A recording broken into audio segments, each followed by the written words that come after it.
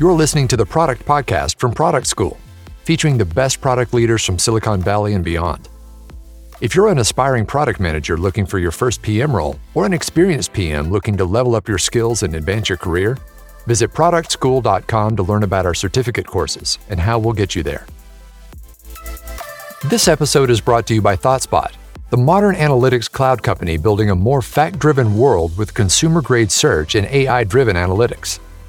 With ThoughtSpot everywhere, you can embed a highly interactive analytics experience into your data app and take your user adoption to the next level. Learn more and try ThoughtSpot for free today by visiting thoughtspot.com/everywhere. In today's episode, Nils Janse is here to walk us through his journey as founder of Delibr. Building a product for product managers wasn't easy, but it gave him a unique insight into what it's like to not only work in this industry, but to succeed in it. Keep listening and you might just learn how to succeed yourself. Hi everyone, welcome to another Fireside chat. I'm delighted to be joined today by Nils, who is the founder and CEO of Delibr. Nils, thank you so much for joining us today. Hi Ellen, thank you so much. It's great to be on. So I'd love to start by learning a little bit more about you. How did you get started in product and the tech industry? So before I started with the product side of it, I was a management consultant, and I also have a long passion for democracy. Been to the top and the bottom countries of the Economist Democracy Index, and one of my real passions. And so I had this idea that as a management consultant, one of the things that you would do is you would come in to a room with some of the managers, and they would have a discussion. And the role of the consultant would be to say, okay, so this is the question we're trying to figure out. And it seems like these are the different alternatives. And it sounds like we actually agree on this. So that was one side of it. And they would be like, yes. And that would actually be helpful. So I always had this thing about clarity of questions and decisions. And then the absolute opposite was, if you think about the political leader debate, it's like nobody is agreeing on what questions they're trying to answer, and they're throwing different arguments and they don't even pick them up, and it's all over the place. And so I had this idea that what if we could have a solution that would help structure these questions and the decision making and putting everybody on the same page, so you could come in and see what are we talking about, what are different people believing in different sides of it. And then that was actually the starting point. And so when I quit my job at McKinsey, I sat down and coded up a small solution for this. I mean, this was 8 years ago, the very, very first. And then I wish somebody could go back to me and say, design thinking is great. You should figure all of this out. But I didn't. So I started out with this. And then I figured out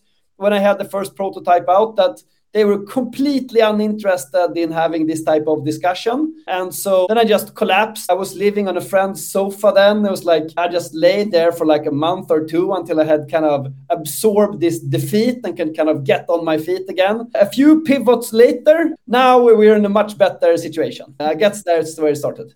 Yeah. Well, I mean, all of the greatest tech founders started from failure and pulling themselves up by the bootstraps again. So you're not alone in that. Can you tell us a little bit more about Delibr and what your mission is? What's the story of your company? Yeah, exactly. So and so from there we went on, and then we said, okay, we can help companies figure out to make better decisions together. And then we had a couple of cases. We found out that actually the best use cases that we had were product people, because product people, they make a lot of decisions, and they want to have clarity on why they're making the decisions. They want to have really dig in on the decisions they make. They have clear alternatives that they evaluate, and they bring in different people to give their opinions. And so a good system for this is really valuable. And then many iterations later now, our goal is basically to help product teams connect strategy and discovery and deliver all the way through. So we've been many pivots away from that, but now it's really about helping product teams be successful and pull all this mess together into something that's really structured and coherent and makes sense and get everybody aligned. Sounds super useful. I know many product managers who would appreciate a little something like that. So I'd love to know what it's like to be the founder of a company. Is there a typical day-to-day for you, or is it complete chaos all the time? No, by now I have a routine, so I'm super happy about that. We talked before the show went on about differences in daily rhythm between Spain, where you're living now, and your English origin. I'm even further to that. So I actually have a deal with my girlfriend that I cannot go out of bed before 5. So at 5, I step out and I go, and then I have like a early part of the day until everybody comes in. I kind of lock myself until maybe 8 or 9, and then I sit and figure out, do like there's this, I think it's Julie Morgenstern, one of these productivity thinkers. She has a distinction between staccato and legato type of work, where legato is the slow kind of thing that takes time for you to get into. I mean, you're a writer. Sometimes I write for the blog. That's something like you really need to immerse yourself before you can do that. And then other stuff is like preparing material, reviewing something that somebody has done. You really want to dive into it. So I try to do that in the morning. And then in the day, I have a bunch of interactions, walk and talks. I love those. Our office is next to a park. I love whiteboards, so a lot of whiteboard problem solving. And then, of course, a lot of external meetings on Zoom like this. Most of the team is in the office, but sometimes there's external meetings, and then like this, it's over Zoom. And then the other side is the staccato. So between all of these, just kind of churn away, answering emails and getting small stuff done. That's the kind of routine. And then on a weekly basis, I think through and put off the top priorities, and then that kind of rolls again. So every week, taking some time to really think about it, what to do, and then you go. That's the idea. And one of the things that we usually talk about when talking with leaders like yourself is, like you mentioned, sometimes you write for the blog. There are these things that we still like to do for ourselves in positions of leadership, even though it's maybe not technically something that would fall on the CEO's lap, so to speak. So what kind of things do you like to do for yourself, even though they may not necessarily scale? I think there are two things. One is the one that you exactly now mentioned, is writing, because I think writing is also thinking. And I think it's so important for me to have like a grasp of what does the feed look like, where should we potentially go. And when I try to write about product management, it also helps me think about where we should potentially go and where it's most helpful for our customers to get help. And then by me writing, I will be better at kind of understanding that and also doing the research for that. So writing is one, even though it's probably would make more sense to hire someone. I do that quite a bit. And then the other one is, of course, talking to customers. I spend a lot of time talking to customers still, and that I still do both kind of follow-up and coaching calls and even quite a few demos with completely new customers. And I think it's always good to kind of keep your ear to the rail. I don't know if that's an expression in English. So you kind of know what's really happening, what are people saying. So it's not only second-hand information. But those two, I think, are the main ones.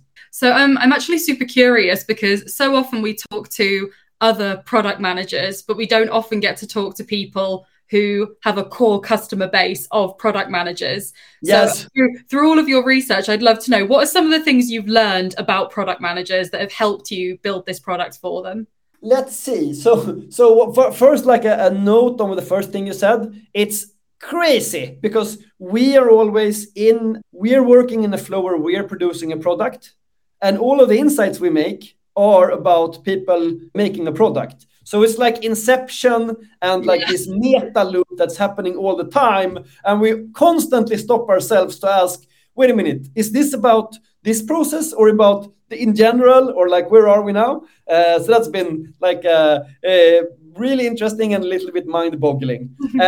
But one thing that I think is really interesting is when you ask product managers what they spend a lot of their time on, refinement comes up as a really big one. Like working out the details of actually how to do it, and capturing that in documents and all that stuff, and making sure that it's clear to the developers what to do, all that nitty-gritty, spending a lot of time on. And when you ask product managers what they like about their job, that's not at the top of anybody's list. So there's like a weird discrepancy. Like everybody likes to do strategy, everybody likes to do discovery, but everybody's being pulled into spending a lot of time in the nitty-gritty of kind of the handover from refinement to development. So that's one thing that kind of came out. But also another cool thing that came out is that nobody wants to dive into this by themselves. So it's something like there's this hurdle of when you talk to people, they go like refinement, they can almost twist a little bit in their chair,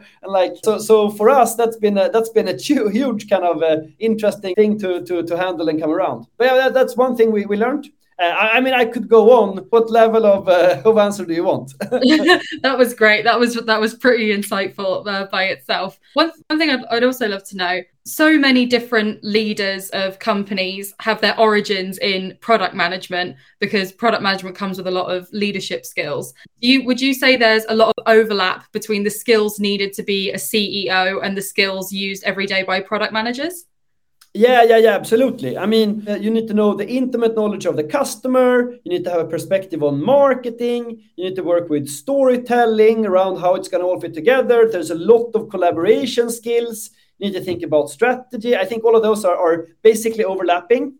I think a lot of founders, if I look at my founder friends, a lot of them have much less kind of design and tech depth. It's something that seems to be much more relevant for product managers and for founders. But then on the founder side, there's the investor side and talking about the investors, and I guess a little bit more on the business model thinking. Like you have to think even more, even broader than the product manager who already thinks quite holistically. And then product managers, they are often ones who lead, but they don't need to manage people. So I guess that's a big difference as well, that as a product manager, you will lead people, but as a founder, you also need to actually be the direct manager of a lot of people and handle that. But yeah, for sure, there's a lot of overlap. So it's not a mystery that so many CEOs are ex-product people. Yeah, it definitely you can see like the line that goes from product manager to C-suite like pretty clearly when it comes to the skill set. Yes. Now, if I'm not mistaken, you're also the author of a book. Is that right? Yes. Yes, Epic Alignment. That's the title, isn't it? Okay, yes, good. Yes. Well, I didn't have a chance to double check. I was like, I hope it's Epic Alignment. What led you to write a book? Well, there's this saying. I tried to look up who said it, but I actually say I don't know. I think it's a Spanish or Latin American saying that is, before you die, you should write a book, plant a tree, and raise a child. And so I guess this is one of the 3 boxes to tick. But maybe on a more serious note. This episode is brought to you by ThoughtSpot, the modern analytics cloud company building a more fact-driven world with consumer-grade search and AI-driven analytics. Build stickier product experiences by embedding ThoughtSpot Everywhere's interactive analytics interface directly into your data app or product. No more delayed release cycles or incremental UX improvements. ThoughtSpot Everywhere's developer-friendly platform replaces static dashboards with an interactive data experience in minutes, allowing users to intuitively dig into their data and trigger actions in their favorite business apps. Learn more and try ThoughtSpot for free today by visiting thoughtspot.com/everywhere. When we did our work to develop Delibr, we interviewed ridiculous amount of product managers and really dug into this. We had over 300 interviews with people where we tried to figure out how are you working, what's the setup, like what are your problems and all that. And then at some point I said, like, this doesn't make sense. I need to start sharing or articulating this. So I started writing a blog, but quite quickly it was clear that this is not going to fit into a blog. I wrote a couple of articles and it just ballooned into this whole book project. Fantastic. And one of the things that we're always encouraging people in our community to do is to have something for themselves. So you can have your day job, but if there's something that you can work on the side that just belongs to you, you should absolutely do it. But as the founder and CEO of a company, how did you make time to write a book along with all of the other things that you have to do? Yeah, that's a good question. I don't have a good answer for you. I guess I just made time, just carving out. But it wasn't that I just wrote it in a stretch. I wrote the book over 1 year. Mm-hmm. So we just like making sure to carve out a little bit of time all the time to just move it along all the way. Yeah, I don't have a good answer for this. I don't even know. It was all such a blur that it just kind of like that. Suddenly there was a book in front of you. You know, as a writer, I relate to that entirely. People say to me, "How did you manage to write all these words?" I'm like, I don't know. It just it happened. Suddenly it was dark outside and the blog was there. So totally get that. And we talked about this a little bit before we went online. But for you, what are some of the marks of great leadership? Yeah, exactly. No, so when I thought about that, I came up with three actually. So the first one is vision. It's kind of an obvious one, but it's also this thing about being a weird person that you sit alone and you think about things, spending time to come up with a perspective that is maybe a little bit contrarian, and you're a little bit stubborn, and you kind of have this idea for where things should head. I think I think that's a hallmark actually. The next one is, I think integrity is so important. I don't remember exactly how old I was. I think it was like maybe I was like 18 or 19 when I just figured out this whole lying thing. It's so complicated. I just stop, and then I just stopped, and now I just never lie. But it's really problematic sometimes because people know it, and so they ask me stuff, and then sometimes I just say no comment. But then I'm busted, so to speak. But I think the benefits outweigh the drawbacks, and I think it's really valuable as a leader if you can be somebody that people know this is going to be true now. And then the last thing I think is just communication, working on kind of both expressing and listening and hearing and being able to tell the thought model of other people all the time. So, what are they thinking now and what does that mean? And then to really bridge the gap between the brains. So you're able to kind of get all the insights from your team and also kind of get your story across. I think maybe something like that. And one of the things we're talking about in the product community, well, the product school community this month, is tools, the tools and the products that we use to get our jobs done. What are some of your favorite tools that you're using at the moment? Of course, it would be kind of an error in my job not to say Delibr. It's great. But then my favorite tool is, I already mentioned it before, the whiteboard. I love the whiteboard. I think it's such a good tool. I think getting people in the same room and being able to kind of work when you're in the middle of problem solving together, to just use that as a surface and figure stuff out. And I think any digital tool is going to be less good. So try to get everybody in the same room. But if that's not possible, or when that's not possible, I think Miro does a really good job of trying to be almost as good as a real whiteboard. So yeah, I love Miro actually. And what are some of the new skills that you've learned as you've moved into a position of authority? I think actually storytelling is one thing that is underappreciated. And it's like how important it is to constantly work on the story, both for the investors and for the whole team and for the customers. Like, what are we doing? What is it all about? And being like a person that goes and tell a story on repeat. And you get the story going, and then everybody knows what is the story, and being some kind of a storyteller. That is in no way as relevant when you're an individual contributor. Then you're just a crazy person talking to yourself. But as you come into a role of leadership, just being able to be like a weaver of the narrative, I think is so important. And I hope that I have improved that over the years.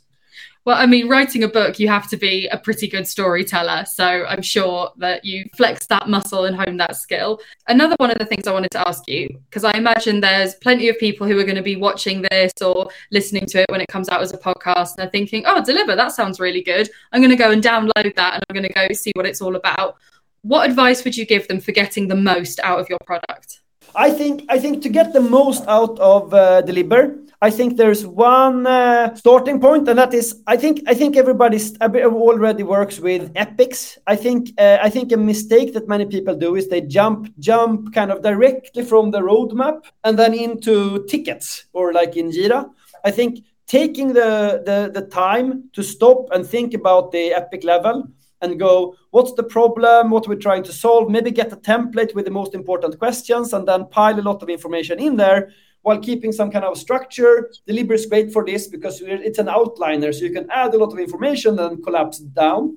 And then as you work with this document, keep the user story mindset. Like, user stories are great because you can get everybody on the same page. So kind of working like that, and then making sure that this document can live kind of from the inception of now we know this is a solution we're probably going to do something with and start adding stuff there, all the way until you put it in the issue tracker and really get going. Those are a couple of habits that allow you to, well, we talked earlier about this refinement step, that it's something that people spend time on but don't really like, but to make it a lot less painless and connected with the rest of the process, and maybe even enjoyable. I don't know. Enjoyable. That's the goal, isn't it? An enjoyable experience.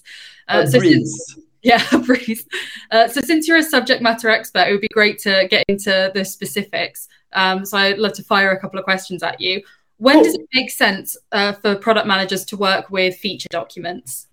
Yeah. So ideally, you shouldn't, right? You should avoid, if you have everybody that needs to be involved in the same room all the time, you can just put the whiteboard on the wall and you have post-it notes and you write and you draw and you put it up on the wall, and then you don't need a document. But as soon as there's going to be some movement and people step in, and somebody who wasn't there all the time, now they come in and they need to hear what was this thinking, and they want to maybe get it at a glance, then it's really valuable to write a document like that. So I think as soon as you won't have pretty much everybody through for the whole journey, I think it's relevant to write a document. Mm-hmm. And what can product managers do to avoid becoming just a feature factory? Yeah, that I think is one of the biggest traps. I think the thing that they must do is to be able to elevate themselves from all the chaos and the messiness that's going on when they're detailing the features, and kind of begin with understanding and aligning about kind of the business goals with their managers and the higher ups. And then also really taking the time to do discovery and start to talk with customers and get that flow going. Because if they do that, then they will be able to say, hey, wait a minute, we agreed that this was the goal.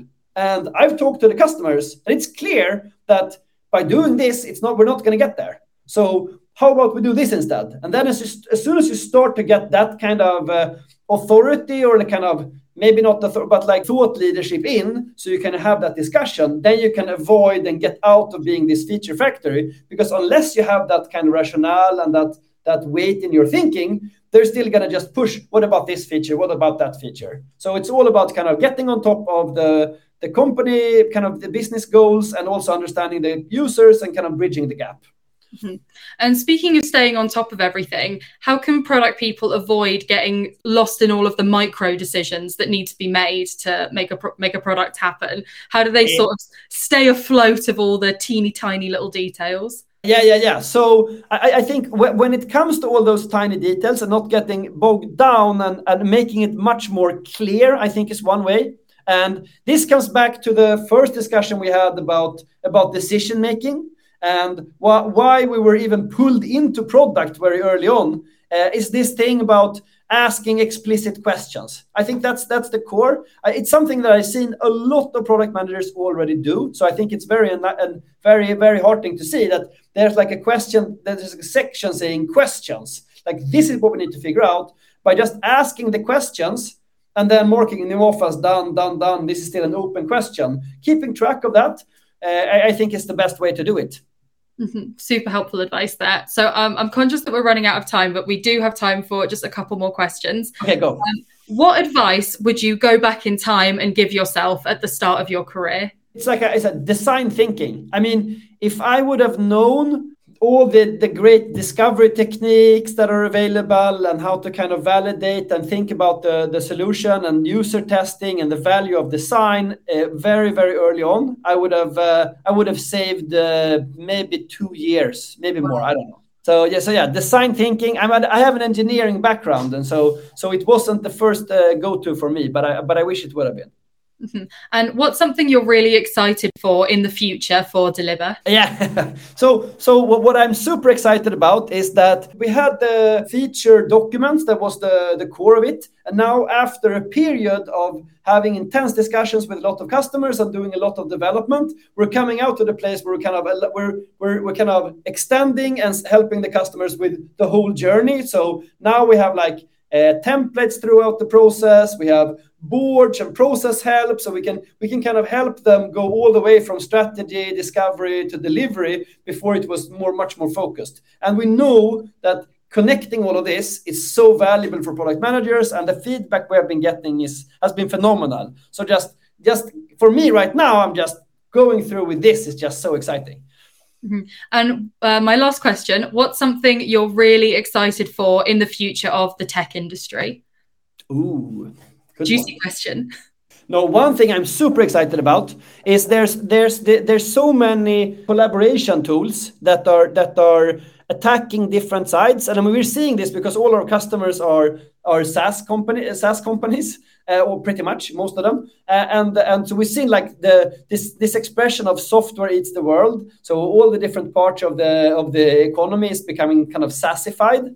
And what I would like is when this collaboration that's inherent and in all the SaaS tools, when that bubbles up to democracy, I think it's going to be amazing, because then we're going to see hopefully a set of tools that will allow whole countries and the populations to really come in and have their voice heard, and not only heard but also kind of absorbed into policy, hopefully. And then we'll have like a much more vibrant democracy, and it's going to be great. That's really cool. That's what I hope for. That is such an optimistic and vision of the future. I really hope it comes true. That sounds amazing. So unfortunately, that's all the time we have today. But Nils, thank you so much for joining me. It's been a pleasure chatting with you. Thank you so much, Ellen. Have a great evening, and I'm sure we'll be in contact in the future as well. Absolutely. And thank you everyone for watching. Hope you enjoyed that fireside chat, and we will see you in the next one. Bye. Thank you. Bye. Thanks for listening to the Product Podcast. If you enjoyed this episode, it would mean the world to us if you would rate and review us on Apple Podcasts. Taking the time to write just a few sentences about what you love most about the show will help us improve it and reach even more product people around the world. And when you're done, why not reward yourself with some free product management content and resources over at productschool.com? Until next time, stay product-led.